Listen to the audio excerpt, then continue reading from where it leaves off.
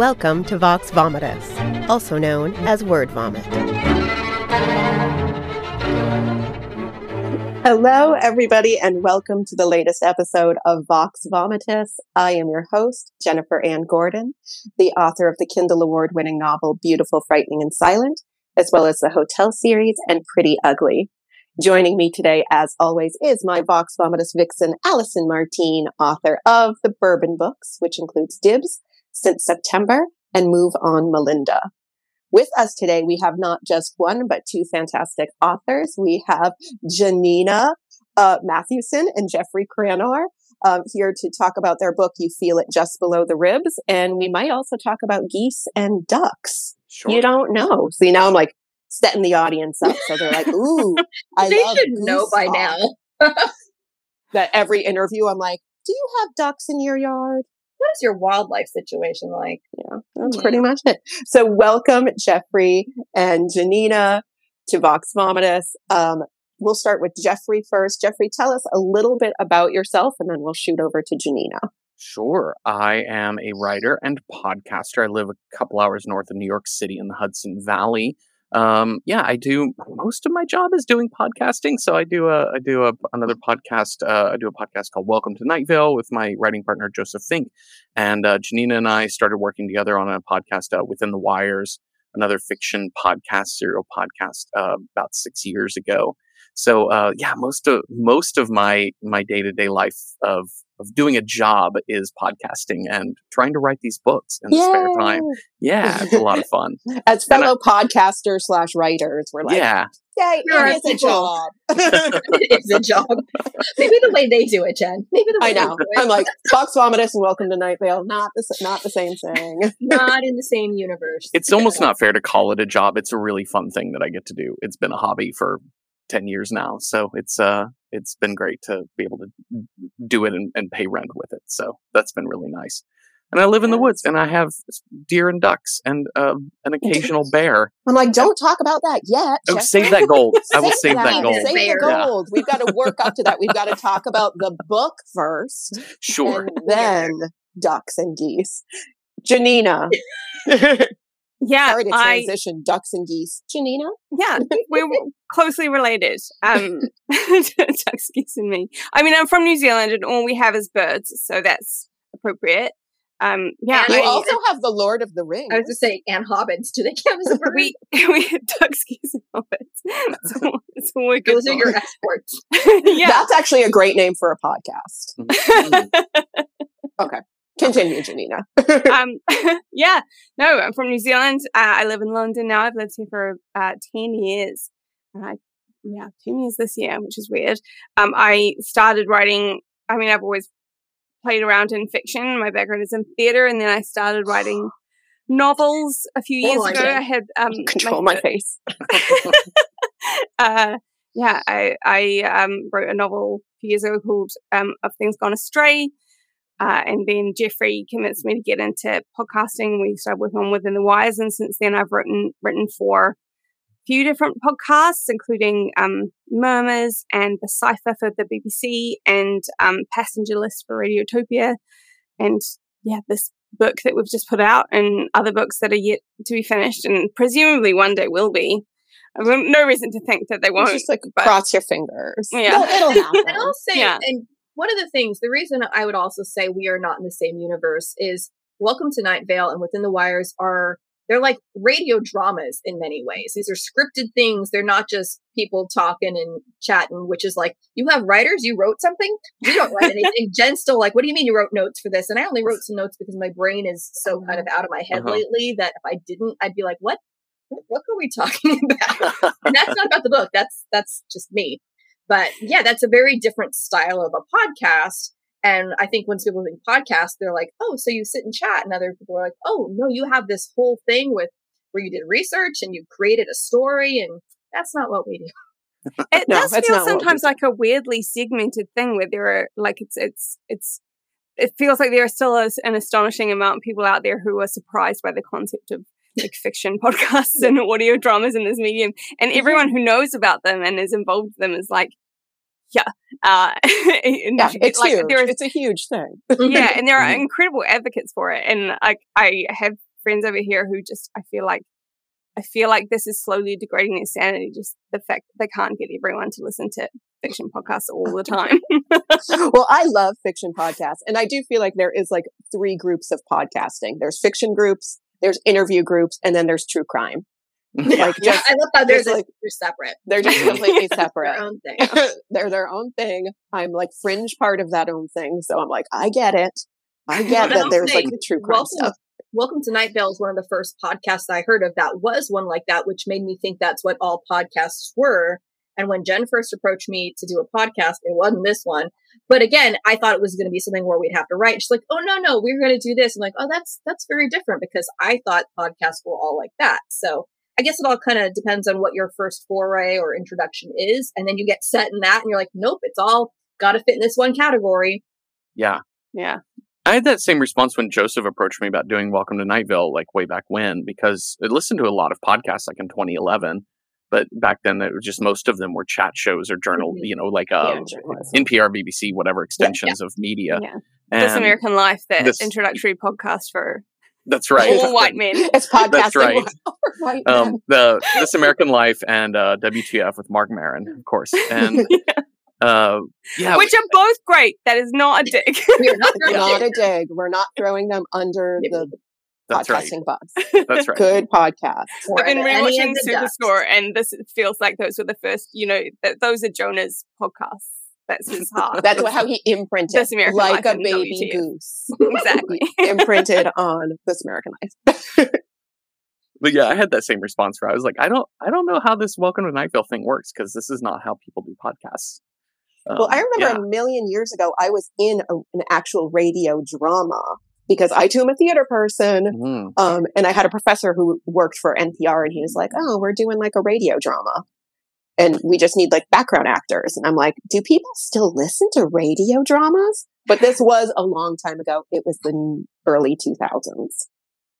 Yeah, that's ancient. Ancient, I know.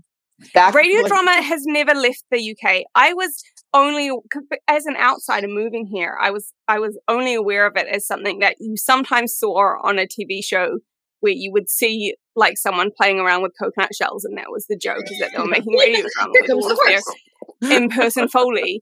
And then over here, it's like there is a soap. Have you guys heard of The Archers? No. The Archers is a radio drama soap opera that has been in the UK for ever and ever and ever. And it plays, I think, every day. And then on Sunday, there's an omnibus where they play the whole week's worth. And British Twitter goes mad when it's on. Like, everyone listens to it, and everyone has always listened to it. And it's not the only radio drama. It's just like the biggest one that cuts through. It's like the Coronation Street of radio. Or the, I don't know what the American equivalent would be. Like, General Hospital? Yeah, maybe. Yeah. But we don't have radio dramas over here to that same extent. And we don't have them in New Zealand. It's just not really a thing. So it's really interesting, because my intro into radio drama was through podcasts more than radio. And then I've worked in audio drama here, where everyone's background is that they've always been here. We've been listening to The Archers forever. And I'm like, oh, I like my idea of what it can be and what it is so different, because I haven't had that sort of background. It's interesting. I like that you said British Twitter. Yeah. Yeah. I was just like, I got stuck there. I'm like, British Twitter sounds so much better than just regular Twitter. You're barely on regular Twitter. I know, but every time I go on regular Twitter, I just like look up crimes, which is probably why it seems very negative to me. Right. Yeah. Fair. Well, and I was going to say, so I got into a little bit of a tiff with my husband, because when I told him, because this is partially Jen's fault, because when she said, oh, we might get this book on the show later, and I was told it's by the Welcome to Night Vale people, and technically one of you is, and one of you you're part of a different podcast. And so he's like, well, you need to do research, and you need to be looking into all this stuff. And I'm like, I'm not sure it's even related to Welcome to Night Vale. Well, you should look. I'm like, I'd like to read the book first. Well, you should do your I will do it my way. Leave me alone. And then, of course, I get to the end, and the after notes tell us that, yes, this is part of the Within the Wires series, which then, he's like, Sorry. And recognized he had no idea what he was talking about. But I think. But this is because your husband is a big Welcome to Night Vale fan. He is. And so he was super excited that it was something that instead of a book that he's like, I'm never going to read that. You can tell me about it, but I'm not going to be listening. He was actually intrigued and was like, so tell me about this book. Oh, you should go do your research. And I would have been researching the wrong fictional universe. So is everything within, that's going to sound silly, within the wires, is it all this kind of found footage or found manuscript way of doing things, or is that unique to this book?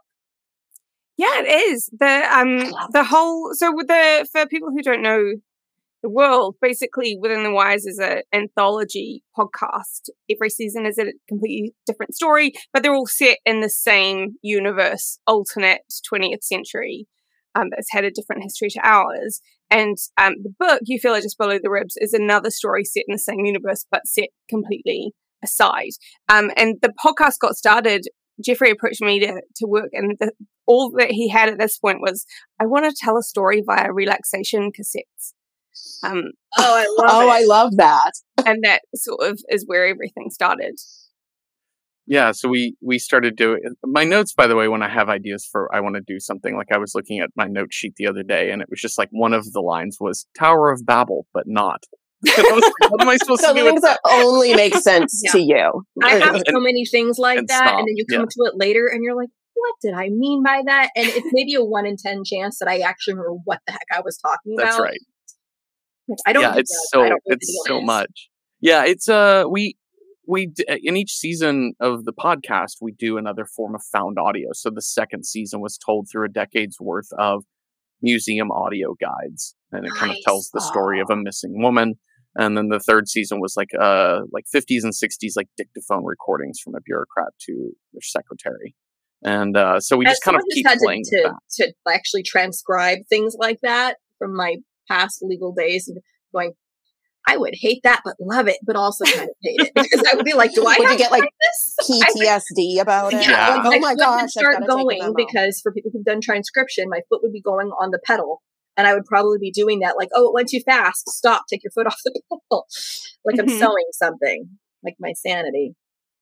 I did transcription many years ago for a theater project, and they'd done a bunch of interviews with people, and then we were transcribing them. This is like prior to decent audio transcription software to get you started. But yep.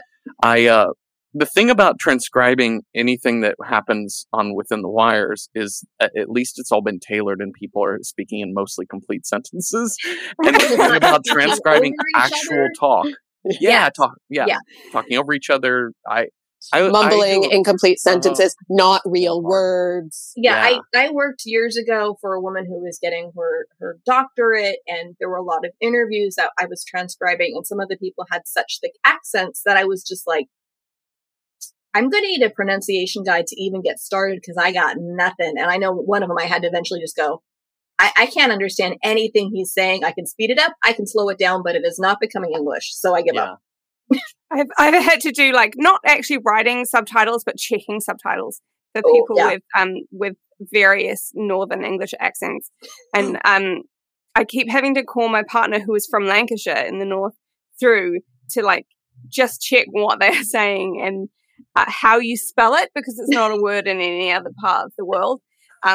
And even he sometimes struggles to figure it out. I don't feel like I have a lot to add to this, other than once I played a court stenographer in a play. This is you. It literally was. It was like I had 2 lines, and it was a courtroom drama. So the entire show, I was just like, Whereas and every once in a while, they'd say, "Repeat that back to me," and I'd have to like, yeah, that's all. Whereas when I was a lawyer, I got yelled at by a lot of court stenographers. Slow down. Okay. And then like a minute or 2 later, would you please slow down? They didn't like me very much. No, but I was laughing, Janina, that you were talking about the North, because until a friend tweeted it recently, I kind of forget, because we Americans, we forget how kind of segmented the UK can be, and accents different, and just even people groups different, that being from the North was seen as like, oh, this is almost an unrepresented part, like within getting an agent or being published, like, oh, this part isn't represented. I'm like, you guys are all United King. Oh, I guess you're not. But I laughed when she said from the North, and I'm like, but this is not a Game of Thrones reference, because most of us in America would be like, the North remembers, and that's not what she meant at all. I mean, they all do, like, Sean Bean is doing a good Yorkshire accent in that, I think. But the class issues in this country are just, it's a lot. And a lot of, like, the locational stuff is a huge part of that. Like, it's only really recently, like in the last maybe decade or so, that there have been TV presenters who are allowed to have rural accents. Like, for most of history, you would have to have it trained out of you. You'd be trained to speak an RP, which is sort of like your Downton Abbey, posh, British, round, but generic accent. Yeah. Random England. Yeah. What I always called it. Random fancy England. And random unfancy England is like some sort of vague Cockney. It's like a chimney sweep. Yeah. But yeah, and it's when I went to drama school, and we had it drilled into us that if we had to do an American accent, we could kind of fudge it a little. Like, you could do, like, there are the super specific ones. There's a Brooklyn, there's a Boston, there's a Southern, and there's all of that. And then there's standard American, and it's probably fine. But if you are doing any kind of British accent, you need to know what street you have come from, because it is so, like, the differences are so specific. Yeah, they're very marked. Yeah, very much. It's really, really interesting. And I think it's just because this country is so old, and unlike New Zealand or unlike America, it developed in a time when people didn't leave home. They grew up and they stayed where they were, and they lived and they married and they died. And so you got all these really concentrated bursts of culture that I kind of feel unique now. And I don't know if it will last, because obviously part of a global world is that everyone moves around so much more than they used to. But yeah, there are a lot of wild accents.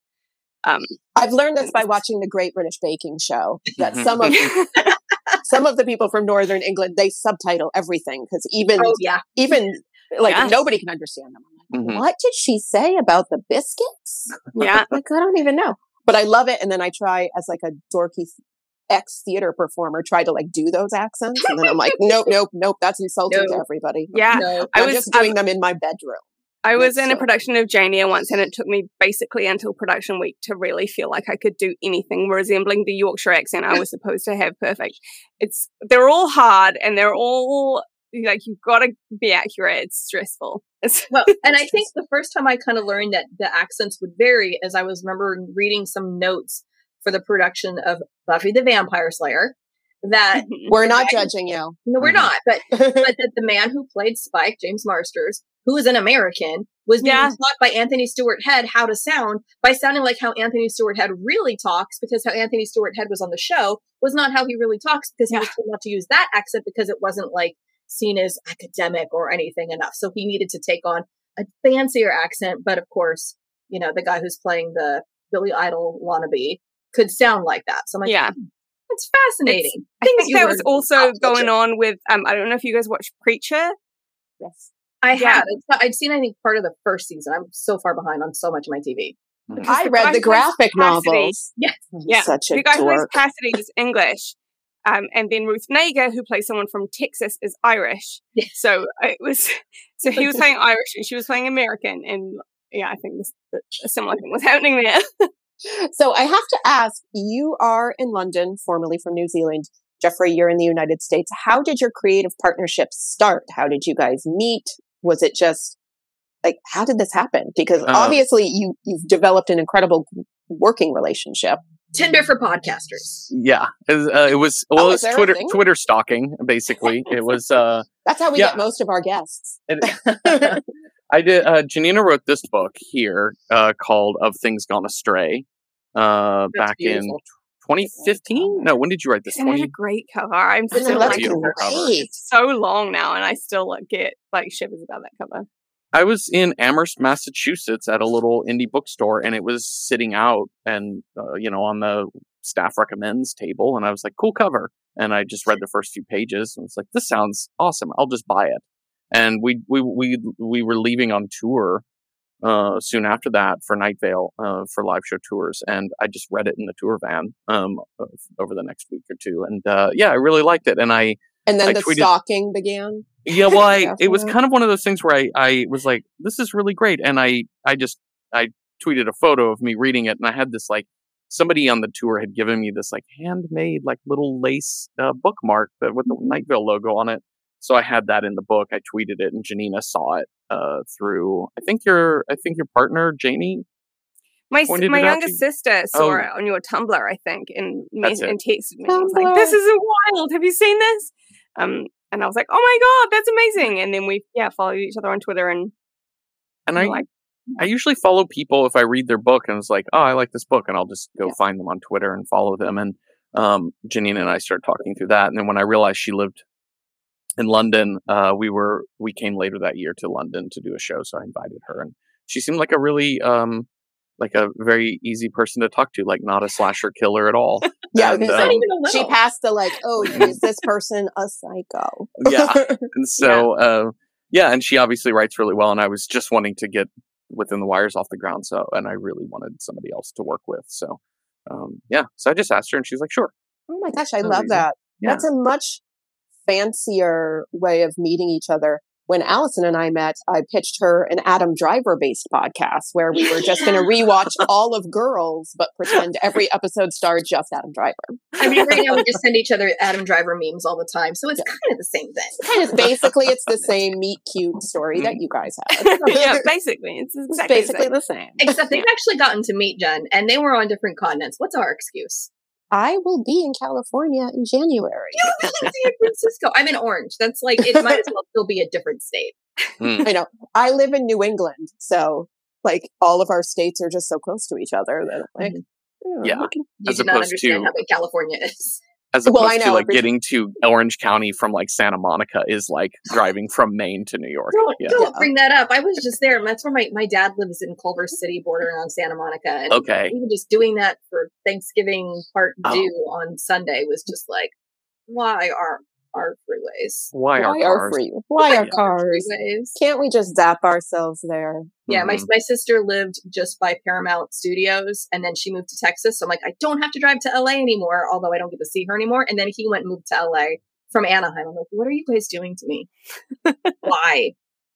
Sorry, I'll stop complaining about the traffic down here. I'm sure you have nothing like Janina's like, we don't even have cars in London. Just kidding. Oh, traffic is so bad in London that I'm terrified of the idea of ever driving here. Yeah, just don't. Just don't. no. No, driving is just terrifying no matter where you are because sometimes I mean, there's snow. I And love get animals. driving, and I miss driving. I miss living in a city where it makes sense to drive because Christchurch is like small and flat, and the public transport isn't great. So like you drive everywhere, and I miss that freedom because now I have to like check train times and hope that nothing is delayed and stand near strangers who are refusing to wear masks. And I just would much rather. It's be in my easier own to little not bubble. leave your Roll up home. your window. And I'm just like, just be a shut-in. That's you, Jen. It's like, I'm never leaving my house. You know? You can do what I did and just like move to rural New England. Yes, but then rural when you need to someplace. when you need to go places and it's supposed to rain, it ends up snowing and it goes badly for you. So I did. We were stuck in a ditch in 2 inches of snow. Thank you very much, people. Oh my goodness. 2 inches. We didn't get our snow tires yet. For everybody who's watching this now, people are Sure. like, oh, okay, Jennifer, I see. You've lived in New England almost your entire life. You should know better. No, I don't learn. I swear I had like 4 pages of notes on this book. At some point I have questions about it, but then we just keep talking about other stuff. But So I will say about this book, I read part of it out loud to my husband and wept openly. It was astounding. It was gorgeous prose, hard to read on just a fundamental level. not on a difficult, Not as in a like, difficult. oh, the No, mechanics not of like the sentence the are problematic. words are Not hard like and that. I don't understand what's happening. No, No. not like that. None of Like emotionally, it was hard to read, and I love. Mhm. I look for that in a book. Like I want to be devastated when it's done, and devastated throughout. So, Mission accomplished. so thank you for creating like a 40-year apocalypse in your world that I got to like vicariously live through. Well, thank you. That's very, very nice. of you You're to like, say. that's nice. Was It that is a a compliment? compliment. That feels It great. is. It is. It is a compliment. In our If- book, it's a compliment. Yeah. It's fun to work in an industry where it's a compliment when someone comes up to you and says, "You broke my heart." I know. Or like, You're welcome. Your book made me want to kill myself. And I'm like, and then they go, in a good way. I'm like, okay, I just don't want to be sued by your family at some point in time. Well, I think one of the things that I just really loved about this book is it was both a commentary on and the found manuscript. So half my notes are actually from the footnotes, because for everybody who hasn't read it, this is this found manuscript of this person who they're like, oh, she was this person who was important in this society in this way. Okay, Jen is giving a demonstration. And there's footnotes. Do not be scared of the footnotes, because they're not any harder to read, but it's also like whoever is publishing the book, it's like the publisher is a character in the book, which was a really interesting way to, I don't think I've ever read something like that, where it's like the publisher is a character and commenting on whether or not they even should have published the book. And whether what they're even publishing is valid or true, and why people should be reading it and why they shouldn't be reading it, which was just so cool. Like the whole way through, I was like, ah. It was really fun when we started talking about making the book. I was, Janina, talked about this idea of like having this like meta narrator that's, kind of introducing the book, footnoting it. And I thought that was pretty cool. And then once I kind of sort of saw how she started writing out the intro and the first footnotes and kind of laid down the first track, basically, I was like, oh, now I get this beat. I get this. I was wondering really cool. If there was one person in charge of footnotes. I would definitely say Janina was in charge of footnotes. She is queen of footnotes. Janina's like, yeah, that was me. Mm-hmm. Yeah, I was a bit worried that Jeffrey was just indulging me for a while, and then it would be published, and the footnotes wouldn't be there at all. That's weird. More that I thought he was secretly like, I'm not sure, and I'm like, sure, footnotes sound but great, I can be Janina. a bit of a steamroller sometimes. And I was pretty insistent about them. We will have footnotes. They're really great. It's one of those things that I think is difficult to explain. Like when you see something in your mind and you feel like you know how it's going to work, but it's difficult to explain to someone else without just doing it. So when we wrote like the first 5-ish, 6 maybe chapters for the proposal with the first section of footnotes, and once we had that much of the book done, I think it was a lot clearer what I had been thinking, why you want and trying and failing to communicate. You're like, trust me, it'll be good. It's just a thing, like the feel, the whole bit of it. Oh, okay. And oddly, for proposals, they need more than that. Go figure. Yeah, I know. I wish you could just like tell them your feelings about your ideas, and they would go. I think you can when you're Stephen King. So yeah, I was gonna say, once you get to a certain point, you go. I've just got this idea where it's the Tower of Babel without the Babel. Yeah. And then they don't worry about it. Perfect. I think, 20 minutes later, you check your bank account and you see the deposit for your advance. And then you're like, how do I make this a book? Yeah, I think Stephen King just has a private email address that when he's done writing his book, he just sends it and it automatically goes to press. Yeah. He's at that status That now. may explain a few of the things I've read. Yeah. It's okay to make that face for people just watching and listening to the audio. Allison made like one of those emoji faces, which was like, and I'm just going to make the face too, and you're not going to know it. It's like that.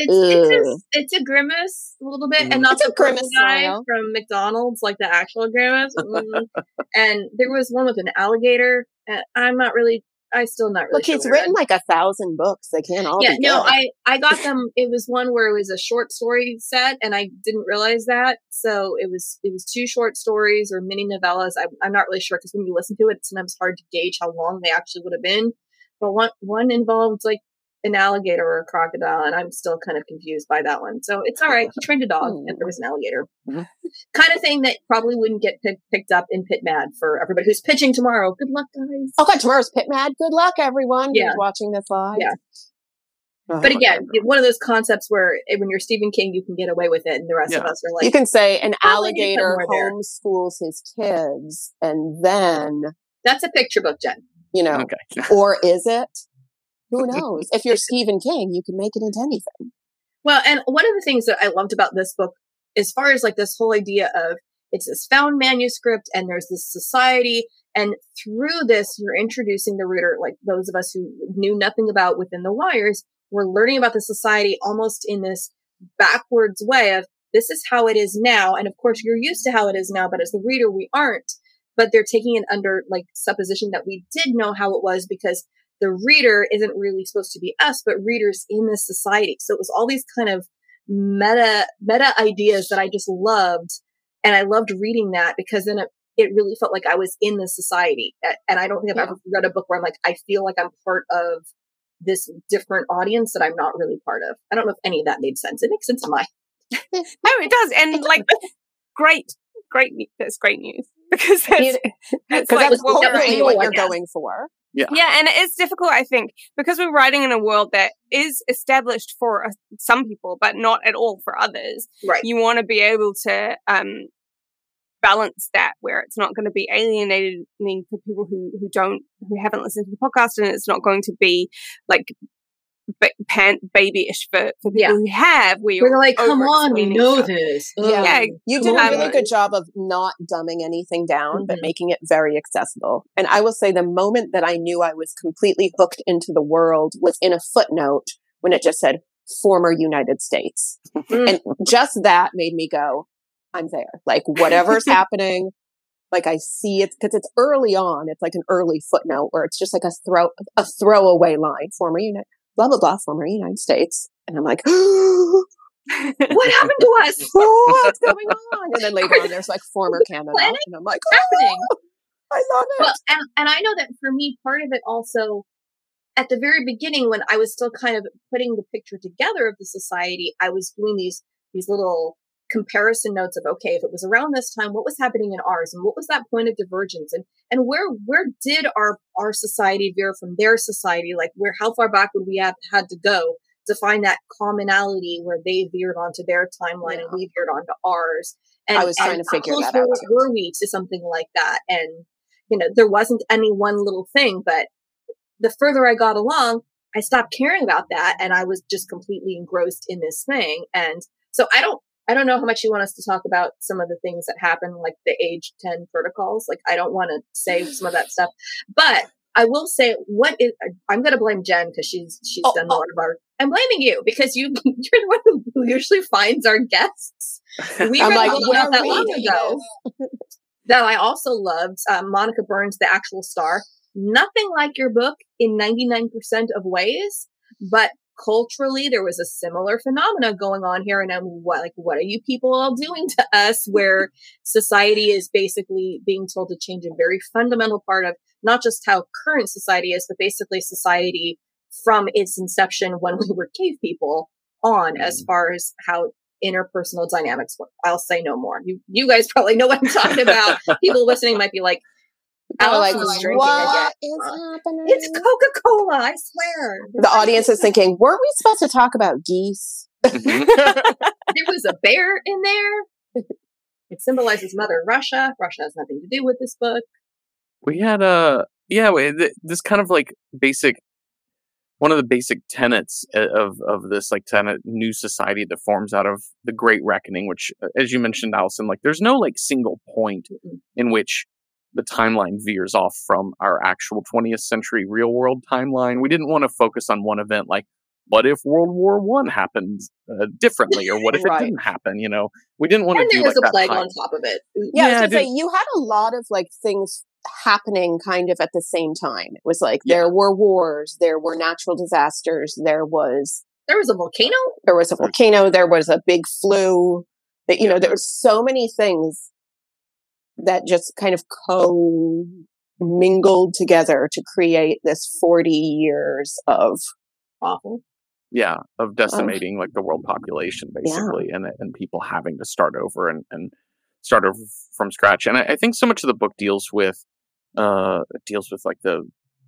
deals pretty directly with the two narrators, with like how valid memory is and what truth is, because you have two different competing unreliable narrators. But I think it also deals with like how far we're willing to go to reestablish our lives, and the without getting too much into like the specific plots of the book, but there are some like fundamental changes to how humanity lives its life. And part of that, comes through people willingly subscribing to a new society, a new way of living, simply so that they can build their world back together. And Miriam, our narrator, sort of, develops a process that gets used to help this along. And it begs the question of like how much. I was going to start shouting. Yeah. But I know Janina has her headphones on 4, so it would be fine if I was like, well, I feel like she had good intentions. Yeah. And good intentions versus bad use too, Yes. Those things too. I feel like a lot of this book very much kind of parallels things that we are going through / not going through right now, or feeling and not feeling about, the world we live in. Obviously, we're all living in a COVID world right now. So we have like this strange affinity for what if the world ends? What would we do? Mm-hmm. Like we've all in the past 2 years had these thoughts of like, what is happening to us? And I feel like you both created like this amazing world and this amazing novel that explores some of the darker and the lighter aspects of that, because there is joy in this book. Yeah. and love, and it made me really miss Europe. I'll say that. Just being able to go places, even though they in your world decimated by bombs and sure natural disasters. To go find disasters. some bombed out farmhouse and just hang I out really for a while. did want to do that. Like my love of Sounds abandoned buildings and Mhm. Europe made me go, kind of my dream vacation. Yeah, that and the she's grow on right potatoes. now. Yeah, in rural Belgium. Sure. Yeah. Well, and I had a question, and again, I have no idea if this was intentional or if this was one of those things where you were just supposed to let the reader make of it what they will. But the predominance of female characters in this, and that how that factored into some of the changes in society, was that an intentional thing, or was that just we like this character and she is that way, and it just so happens that that's how you wrote the characters, or was that an intentional societal change? Because I'm trying to think, there were maybe 2, 3, maybe 3 men in the whole book. But I mean, didn't a lot of them die in war? Well, yes. Yeah, I think probably a lot of women died too. I think they started churning through male soldiers fast enough to start having women out there too. I think I shouldn't have laughed at that. I'm sorry. No, That was these are terrible. fictional men and women. It's okay that they died. Yeah, it's fine that they're dead. Fictional casualties. That's my band. We have, from the start of the podcast, just urged towards mainly women, or at least not cis men. One of our lead characters is a trans man in the podcast, but the only cis man who features is in our Patreon only season, which Jeffrey performs. And that's just because we wanted Jeffrey to perform it. We needed Jeffrey to do something. Yeah, it's hard to hire an actor for the Patreon. It's easier if we can just do everything ourselves. Yeah. Like, do you want to get paid nothing but make us a little bit of money? But yeah, I think when we first started, Jeffrey coming off Welcome to Night Vale, which centers around Cecil and to a lesser extent Carlos, and he was like, I've been writing about a man for a while. Maybe we should center this around women, and which I was totally on board with. So we've always just kept things a little bit female centric, which I really loved. Like, to me, I was just like, oh, it's just so great to like read all of these incredibly powerful women. I loved that sexuality wasn't even like, I don't want to say it didn't play a part in it. It was just like, given that you just like are with people. Yeah, well, I think there was no like, I'm a lesbian scientist. Yeah, so that was the original title of the novel. The original title of You Feel It Just Below the Ribs was "I'm a Lesbian Scientist!" ! And it was a musical. Little known fact. It was a big tap number, but we had to tap it. Yeah, 12 out of 10 would see. But yeah, I think there's like the two stories there, which is the story of like us as writers, where like we want to write about a world where there are lots of women being great and where there's not super huge amounts of bigotry towards queer people of color or anything. And then there's the world of the universe, which is there was a massive cultural reset and everyone kind of started from scratch. And because that starting from scratch involved deliberately dismantling the idea of a family unit, the patriarchy became a less dominant thing. So it's just, there's a lot wrong with this world. There's a lot of stuff that goes on there that is that's not great. This is not a utopia. But No, there are not at all. moments that you think, even like when you're reading those footnotes, at least I did, I was like, that could have been a perfect world. But so could ours. And I think that's the point. And I think that that's what we sort of arrived at. Like, we didn't set out to write dystopian fiction. We didn't set out to write utopian fiction. But depending on what part of this world a particular story zeroes in on, it can seem like either of those things. And I think that is true of the real world too. Like, there's definitely people who are living essentially in utopias, and there's a huge amount of people who are absolutely not. Who we are not. We're like, maybe eventually, if we can get some things straightened out, we might get to that. But right now, not so much. Yeah, it's nice to think that it's possible that we could. Yeah. We strive for that. Yeah, so these books, is this the first book that's been written in this universe? Yeah. This is the first book. Are there more coming? Are you working on more for us? If they want us to do another, we would be delighted to do another. We don't have a specific idea for one yet. We haven't talked that through yet. Tower of Babel, but not Babel. Yep. Tower of Babel, but not. Yeah. Yeah, we still really like telling stories in this world, so we're definitely open to doing more. Yeah. It's really fun to sit, because the great conceit about Within the Wires that I've really enjoyed. I enjoy writing Night Vale and the Night Vale novels as well too. And one of the big difference is that, when we write a Welcome to Night Vale novel, the show's been going on 10 years, and we have a whole cast of characters that are constantly growing and changing, and so you kind of already know who those people are. So if I sit down with Joseph to write a Welcome to Night Vale novel, I get to explore a character that's already been fleshed out, and I get to do a little bit more with them. When Janina and I wrote this book, we'd been doing Within the Wires for 4 years at the time when we started, and it was it's still a brand new thing. Like, some of the details of the Great Reckoning and some of the specific historical things, but like every character in this book is brand new. The whole entire storyline is I was going to ask about one of them.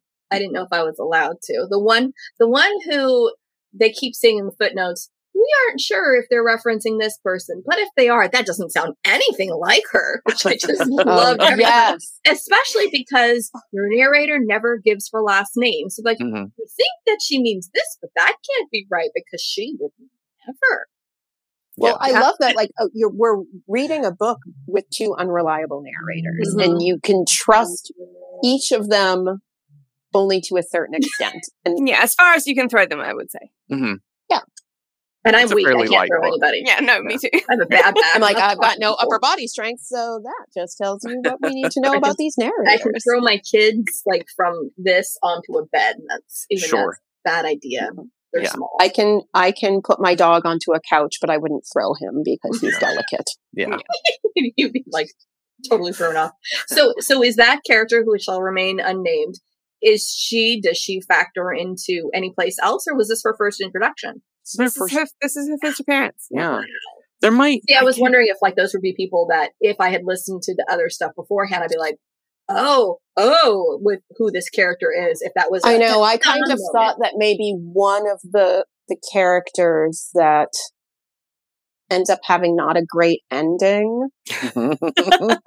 I didn't know if like that character. I'm not even going to like gender them because I want it to be so spoilerless. And well, there are at least three that come to my mind. I feel like you know who I'm talking about. Well, is it the one you mentioned earlier? That like, what happened to so and so? Oh, that one. Okay, yeah, I know who you're going. Yeah. So like, we didn't know if any of these were like Easter eggs for for the people who like listen to the podcast, and we just didn't fans instead of newbies. Or are they going to maybe come back in a podcast season that could center around them? Not if they didn't enter a good. Well, I guess it could be. A lot of it is just like referential. Like it'll be. There's probably a couple of not remembering every footnote, but there's probably a couple moments in footnotes in this novel that maybe reference some political figure that gets referenced in in a season, but it's never like there's no major character of any of any of the podcast seasons and mentioned here. There's an institute. That's not a spoiler because it's mentioned in the intro, but there is an institute that plays a big part in this book that is kind of is the setting of season 1 of Within the Wires, the podcast. But it's again like there's those connections there, but characters, no, we didn't. Yeah, we really. It's really fun to be able to just totally hit the reset button every time we start a new story. Yeah. So we tend to keep characters even throughout the podcast and in the book. Characters, if a character is going to make multiple appearances, the vast majority of the time, they're not going to be central in both of those. Like they'll be mentioned in a throwaway line, just rather to kind of connect it. Yeah. Partly because everything is always set in vastly different time periods. You know, like season 1 was in the 80s, and then we went to sort of through from the 60s to the 70s, and then 50s and 90s. I think season 4 was 90s. Sure. And then obviously you can just powerfully just be like season 4 was the 90s. Oh no. Yeah. And then obviously have to correct you yet, so you're fine. Yeah. The book obviously starts right at the beginning of the 20th century. So they're not inhabiting each other's worlds so much. They're trotting through on occasion. Right, and you've created a world that spans continents and decades, so you can totally do that because you're like, we could do something that's set in this country over here or the former this country over here in this decade, and nothing we've touched has ever gotten anywhere near it, and you could do a whole new story there and not worry about too much other than like stay with the same tenets that you've set forward, but not worry about like, oh no, we have to worry about where Miriam is right now. She's fine. Yeah. She's fine. She's writing her book. She's in like wherever she is. She's writing another deeply boring book. Her 6th deeply boring book, which I loved. I'm like, oh my gosh, am I Miriam? Her books were academic. Yours are not. Mine are not. Mine have no academic qualifications. Jeffrey, Janina, I just want to thank you both, and obviously thank you, Allison, for being here. We are out of time. So I want to thank delight. It was an absolute delight. I don't feel like we've been called a delight. I think we've been called like funny and the kind of crazy that's good. And you're like, I'll take that as a compliment, but a delight. Oh, that I have like a bachelor's degree. I am well using all those fancy words. I know. I'm like, me too, but mine was in theater. No, I'm super qualified. Mine was in journalism, and I've never used it. Hey, you're on a microphone right now. You are completely using that. You're using it. You're using it. You're a journalist. You've listened to NPR. That's right. I've listened to This American Life. I know who Tori Malatia is. Perfect. Those are the qualifications. So thank you both for being here. Thank you, Allison. Thank you to everybody at the Authors on the Air Global Radio Network. Thank you to Pam Stack, our executive producer, Roman Saratin, our producer. Join us next week on Wednesday when we have, I'm going to mispronounce her last name, Tara Laskowski, and she'll be here talking about her new book, The Mother Next Door. Thank you all, and have a great night.